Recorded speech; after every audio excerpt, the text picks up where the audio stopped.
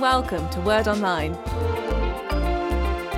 Hello and welcome to Series 10, and we're in Episode 7.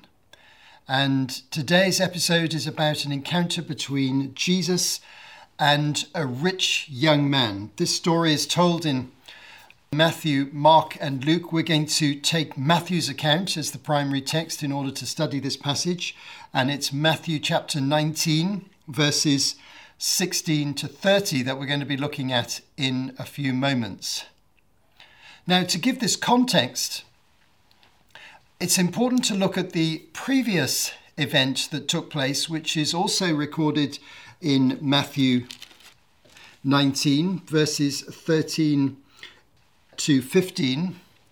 And we studied it in Luke's account, in Luke 18, verses 15 to 17. This is the occasion when Jesus was traveling around and young children were brought to him for him to bless them.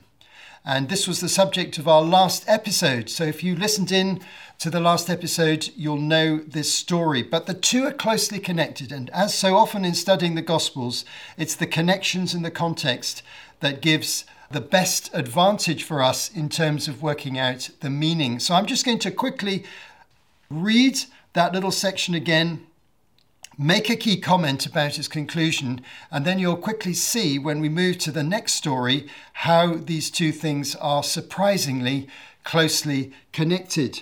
So in Luke's version of the little children being brought to Jesus, in Luke 18 verses 15 to 17, we have the following statement. People were also bringing babies to Jesus for him to place his hands on them. When the disciples saw this, they rebuked them. But Jesus called the children to him and said, "Let the children come to me and do not hinder them, for the kingdom of God belongs to such as these. Truly I tell you, anyone who will not receive the kingdom of God like a little child will never enter it." Now, the story is partly about children and the value that Jesus puts on children. And we discussed that in the last episode. I don't want to go back over that theme again. But it also is about what we can learn from children in terms of our relationship with God. And we ended the last episode by pointing out that as Jesus is talking about children here, so we in one sense are children in our relationship with God, our Heavenly Father, if we are born again and if we've entered into the kingdom of God. We discussed that in the last episode. And so Jesus concludes by saying that we can't receive the kingdom of God, we can't become born again, we can't enter into salvation unless we become like children in their attitudes. And so we ended the last episode by just mentioning three things that we can learn from children in their approach to adults and in how they negotiate life. One is their simplicity. The other is their trust or their faith in adults. And the third point we mentioned was their humility. They don't tend to think that they know everything. They know there's a lot to learn from adults. So children are usually simple, trusting, and humble in their normal relationships with adults, especially little children, the ones that Jesus was discussing and meeting in this particular episode. So Jesus is giving here an interesting insight into how we get into the kingdom of God. And it turns out that our inner attitude is fundamental and important in that process. This is not something we've achieved.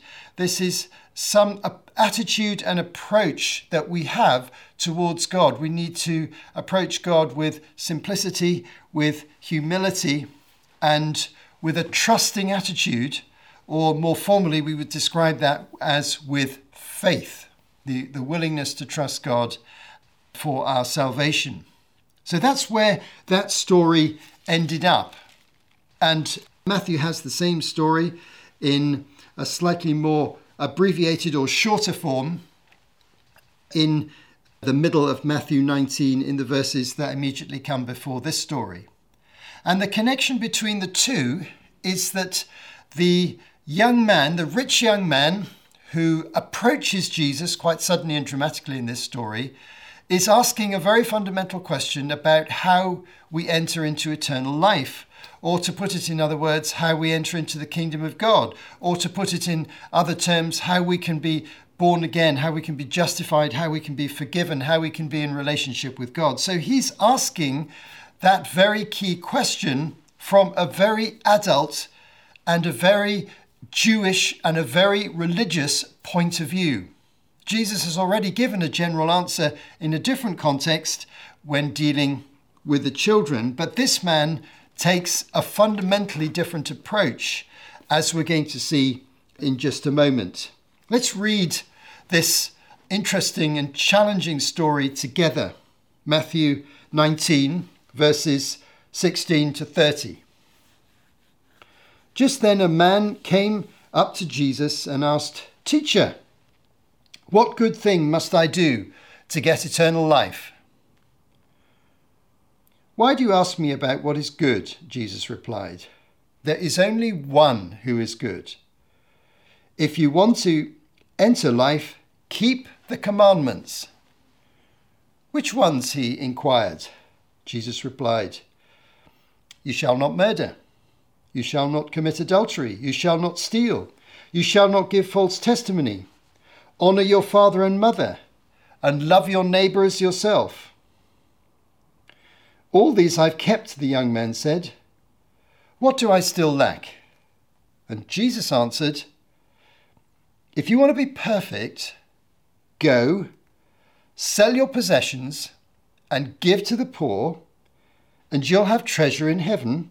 Then come, follow me." When the young man heard this, he went away sad, because he had great wealth. Then Jesus said to his disciples, "Truly I tell you, it's hard for someone who is rich to enter the kingdom of heaven. Again, I tell you, it's easier for a camel to go through the eye of a needle than for someone who is rich to enter the kingdom of God." When the disciples heard this, they were greatly astonished and asked, "Who then can be saved?" Jesus looked at them and said, "With man, this is impossible, but with God, all things are possible." Peter answered him, "We have left everything to follow you. What then will there be for us?" Jesus said to them, "Truly I tell you, at the renewal of all things, when the Son of Man sits on his glorious throne, you who have followed me will also sit on 12 thrones, judging the 12 tribes of Israel. And everyone who has left houses or brothers or sisters or father or mother or wife or children or fields for my sake will receive 100 times as much and will inherit eternal life. But many who are first will be last, and many who are last will be first." So who is this man who comes to Jesus and initiates a startling and challenging conversation? He's a young man. He has great wealth. And Luke chapter 18, verse 18, in describing the same person, describes him as a ruler. So we have a young man who is rich and who is influential. He's a ruler. What kind of a ruler might he be? Well, there are two obvious possibilities. He could be what's known as a synagogue ruler, someone who oversees the local synagogue. We have an example of that in Luke 8, and that is Jairus, the synagogue leader who came to Jesus on behalf of his daughter. He could be a synagogue ruler, or he could be a public official, a civil servant, or an agent of the government, and therefore a ruler in like the local district. We can't be certain which of these meanings it is, or whether it's something similar that we're not aware of. But this man was influential in society. My inclination is to think that he was a synagogue ruler, because the implication here is that he's very serious about religious matters, and he's very focused on the Old Testament law. Anyway, this man comes, he's young, he's rich, and he's powerful. We don't have his name, but we do sense something urgent happening when he suddenly approaches Jesus. Mark tells us a little bit more detail in Mark 10:17 about this man's approach in Mark's account. As Jesus started on his way, a man ran up to him and fell on his knees before him, saying, "Good teacher, what must I do to inherit eternal life?" So according to Mark, he ran to him and he fell down on his knees. Now here is a man in a bit of a crisis. He's young, he's rich, he's influential. He's got what's needed to make life successful as far as we can tell. But there's something going on inside him. He's a troubled young man. And he's troubled because he's not sure that he has the right relationship with God. He's willing to risk his credibility and respectability by coming to Jesus and making himself vulnerable. His question is, what good thing must I do to inherit eternal life? Now, that's a very interesting question. He must have been aware of Jesus' ministry. He must have been challenged by Jesus. He must have had a lack of assurance about his relationship with God. And he must have had some kind of a spiritual quest going on. But his mentality was to think that it was good works that he did that would earn justification, salvation, and eternal life from God. This is a characteristic mindset of many of the Jews of Jesus' day, as we've encountered on many occasions in earlier episodes. And it's been represented to us very forcibly on many occasions by the Pharisees, whose attitude was very much concerning doing good works, obeying religious laws, and gaining God's favor by such obedience. So he would have been influenced by the Pharisees, and he would have been influenced by the general culture of Judaism. He would have been a reader of the Hebrew scriptures, the Old Testament, and if he was a synagogue ruler, he would listen to the scriptures being read every single Sabbath day. So here is a religious man with a great question in his soul. And this rich young man represents so many people in the world today who pursue religion, whatever religion it might be. They aim to please God, however they understand him to be, and they do so through the traditions of their religion and through the religious laws that are imposed upon them. And so Jesus' response to this man is first of all to talk to him on his own terms. This is the force of the next bit of the discussion. He says, "Keep the commandments." And the man just says, "Which ones?" He knows all the commandments. And Jesus replied, "You shall not murder, you shall not commit adultery, you shall not steal, you shall not give false testimony, honor your father and mother, and love your neighbor as yourself." Now, these commands were the central practical commands of the 10 Commandments, plus Jesus has added another one in here. So in the 10 Commandments, we have commandments numbers 5 to 9 listed here, and the earlier ones were concerning the Sabbath day and concerning aspects of worshipping God as the deity. These are the practical ones that relate to our human relationships rather than our relationship directly with God. This is how to conduct ourselves with other people. And then Jesus adds in a command that he discusses quite a number of times in his ministry: love your neighbor as yourself, taken from Leviticus chapter 19, verse 18. which is a more general command about how we relate to other people. So Jesus is basically saying here, have you related well to other people in an honourable way according to the commands of Moses? And the man said, yes, I have. So this is a clue. He's a religious man. He's a devout man. He knows the commandments. He's following them. But then he asks his next question, what do I still lack? He knows in his heart there's something wrong inside. There's something missing. There's something controlling his life. There's something making his conscience uneasy. There's something blocking his relationship with God. He knows that a miracle has to happen in his heart for him to be sure that he's done enough or he's found peace with God.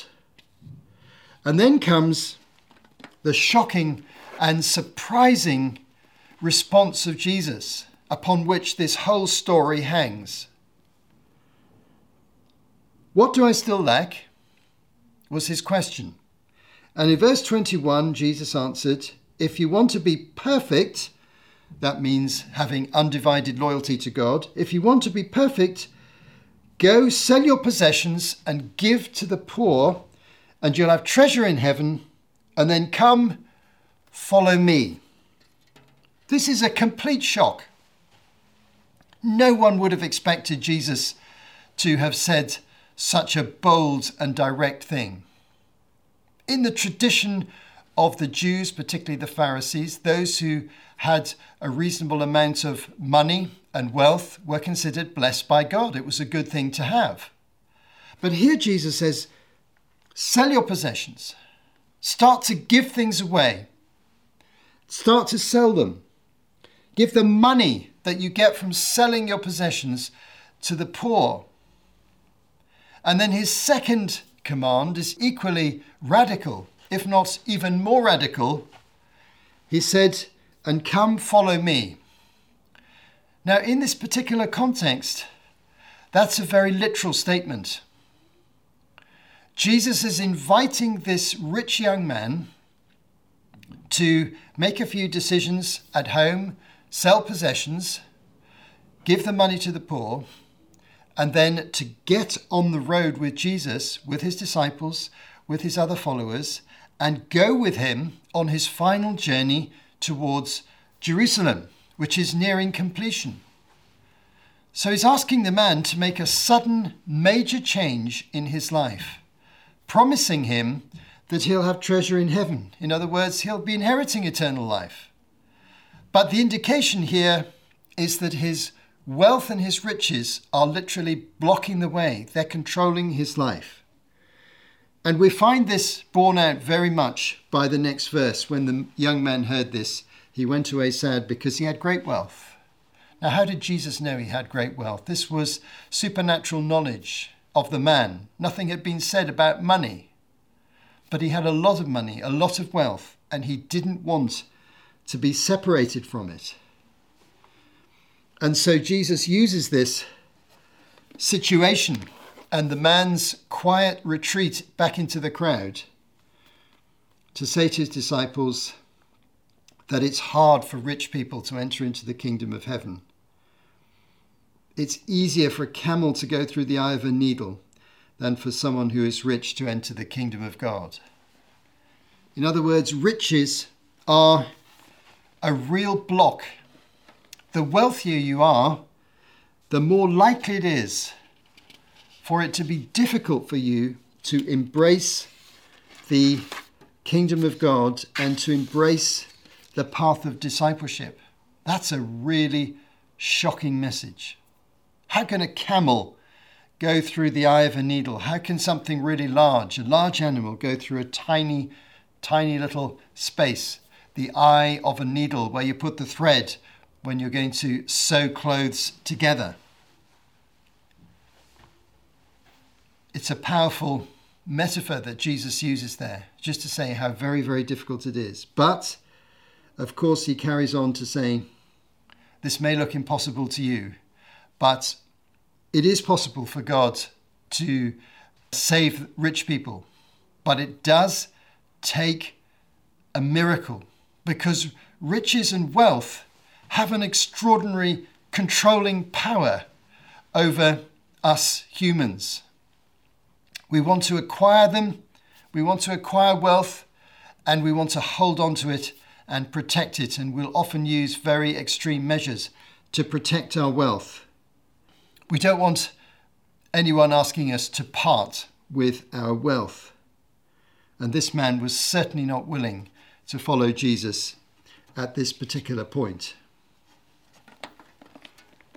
Now, this leads us to the final section of this story, where Peter, thinking through what's happened and responding instinctively and emotionally as he often does, and leading the way, Peter says to Jesus, "We've left everything to follow you. What then will there be for us?" So Peter can easily explain to Jesus the cost that it has been for him and for the other disciples to follow Jesus. They've left their livelihoods, their jobs, their homes. They've got an uncertain future. Opposition to Jesus is rising up. There are threats to him, threats to the disciples. Their future is unknown. They've put their trust in Jesus, and they are letting go of their material security, at least for that period of their lives. And here Jesus says some remarkable things that are really encouraging and helpful to us who are the disciples of Christ and who face big challenges with material wealth and resources and what to do with them and what to believe about them. Here's Jesus' perspective. And in verse 28, he speaks specifically to the 12 disciples. "Truly I tell you, at the renewal of all things, when the Son of Man sits on his glorious throne, you who have followed me will sit on 12 thrones, judging the 12 tribes of Israel."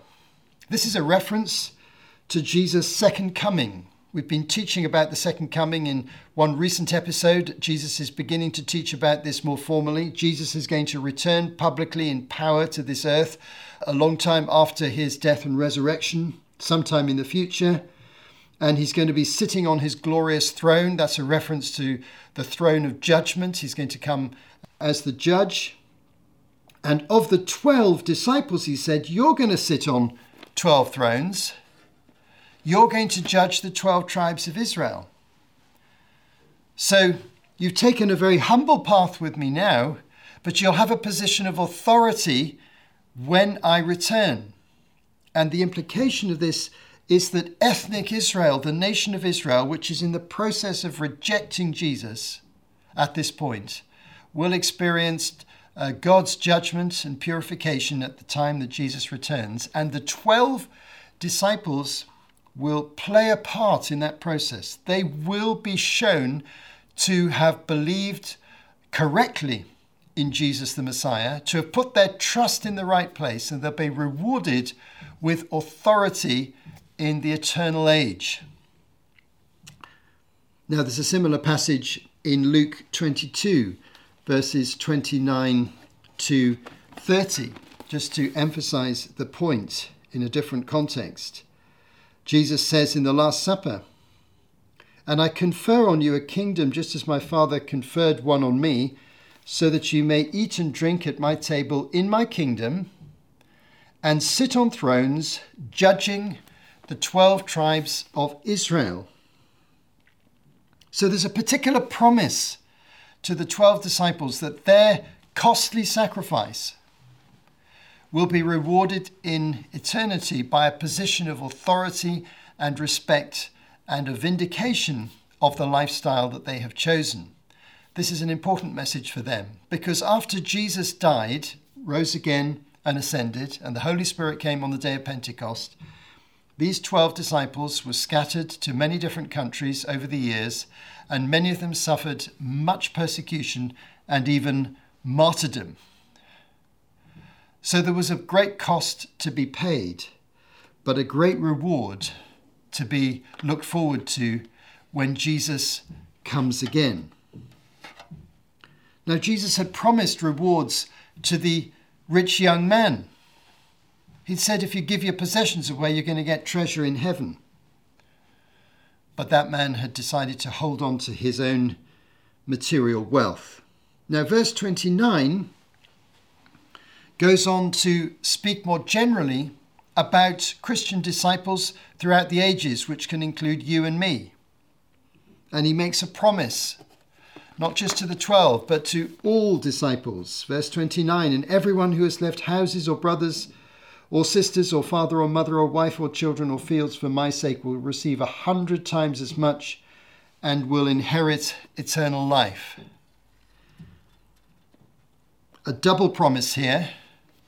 If your discipleship separates you from family, from home, from economic resources in this life, you'll receive 100 times as much in this life, and then you'll receive eternal life and heavenly reward. So what does this mean? Well, first of all, it's a realistic statement about what sometimes happens for us when we choose to follow Christ. We can be separated from family, friends, home, and our working environment sometimes, and our economic resources, as persecution and opposition come. But he said you're going to receive 100 times as much. That's through the church, through the body of Christ. You'll have other close friends. You'll have a spiritual family. You'll have other economic resources. You'll have other social networks and friendship networks. And these networks will be not just in one place, but wherever you travel and the body of Christ exists, then you will have a point of connection and relationship with them. That's basically what he's saying.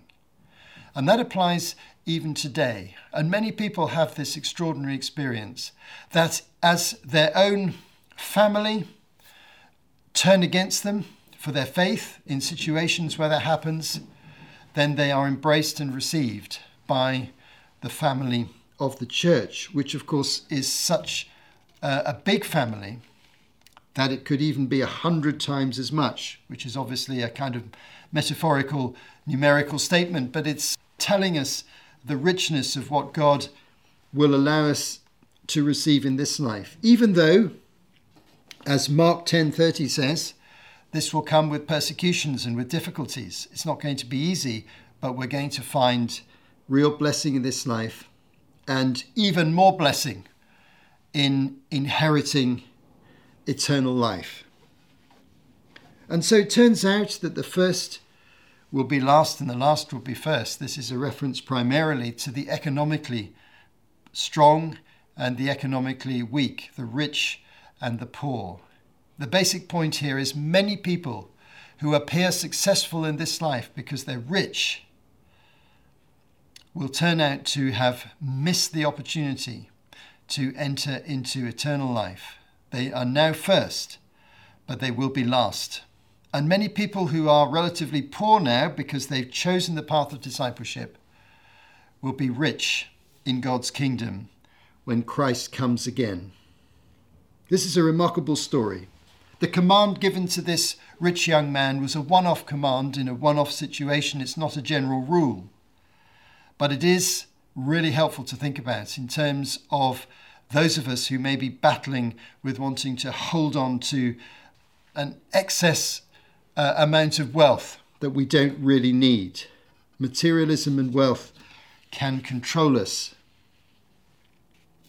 So it's best to identify following Jesus as far more rewarding, even though it comes at some considerable cost in this life. So this is a sobering and a powerful and a significant passage that sheds further light on one of Jesus's great themes, which is the path of discipleship. And so much material in this part of the story and in the series that have come just beforehand shed light on different aspects of the path of discipleship, the path that I'm encouraging you to tread strongly and confidently by faith. You have been listening to Martin Charlesworth for Word Online. To find out more, visit wordonline.org.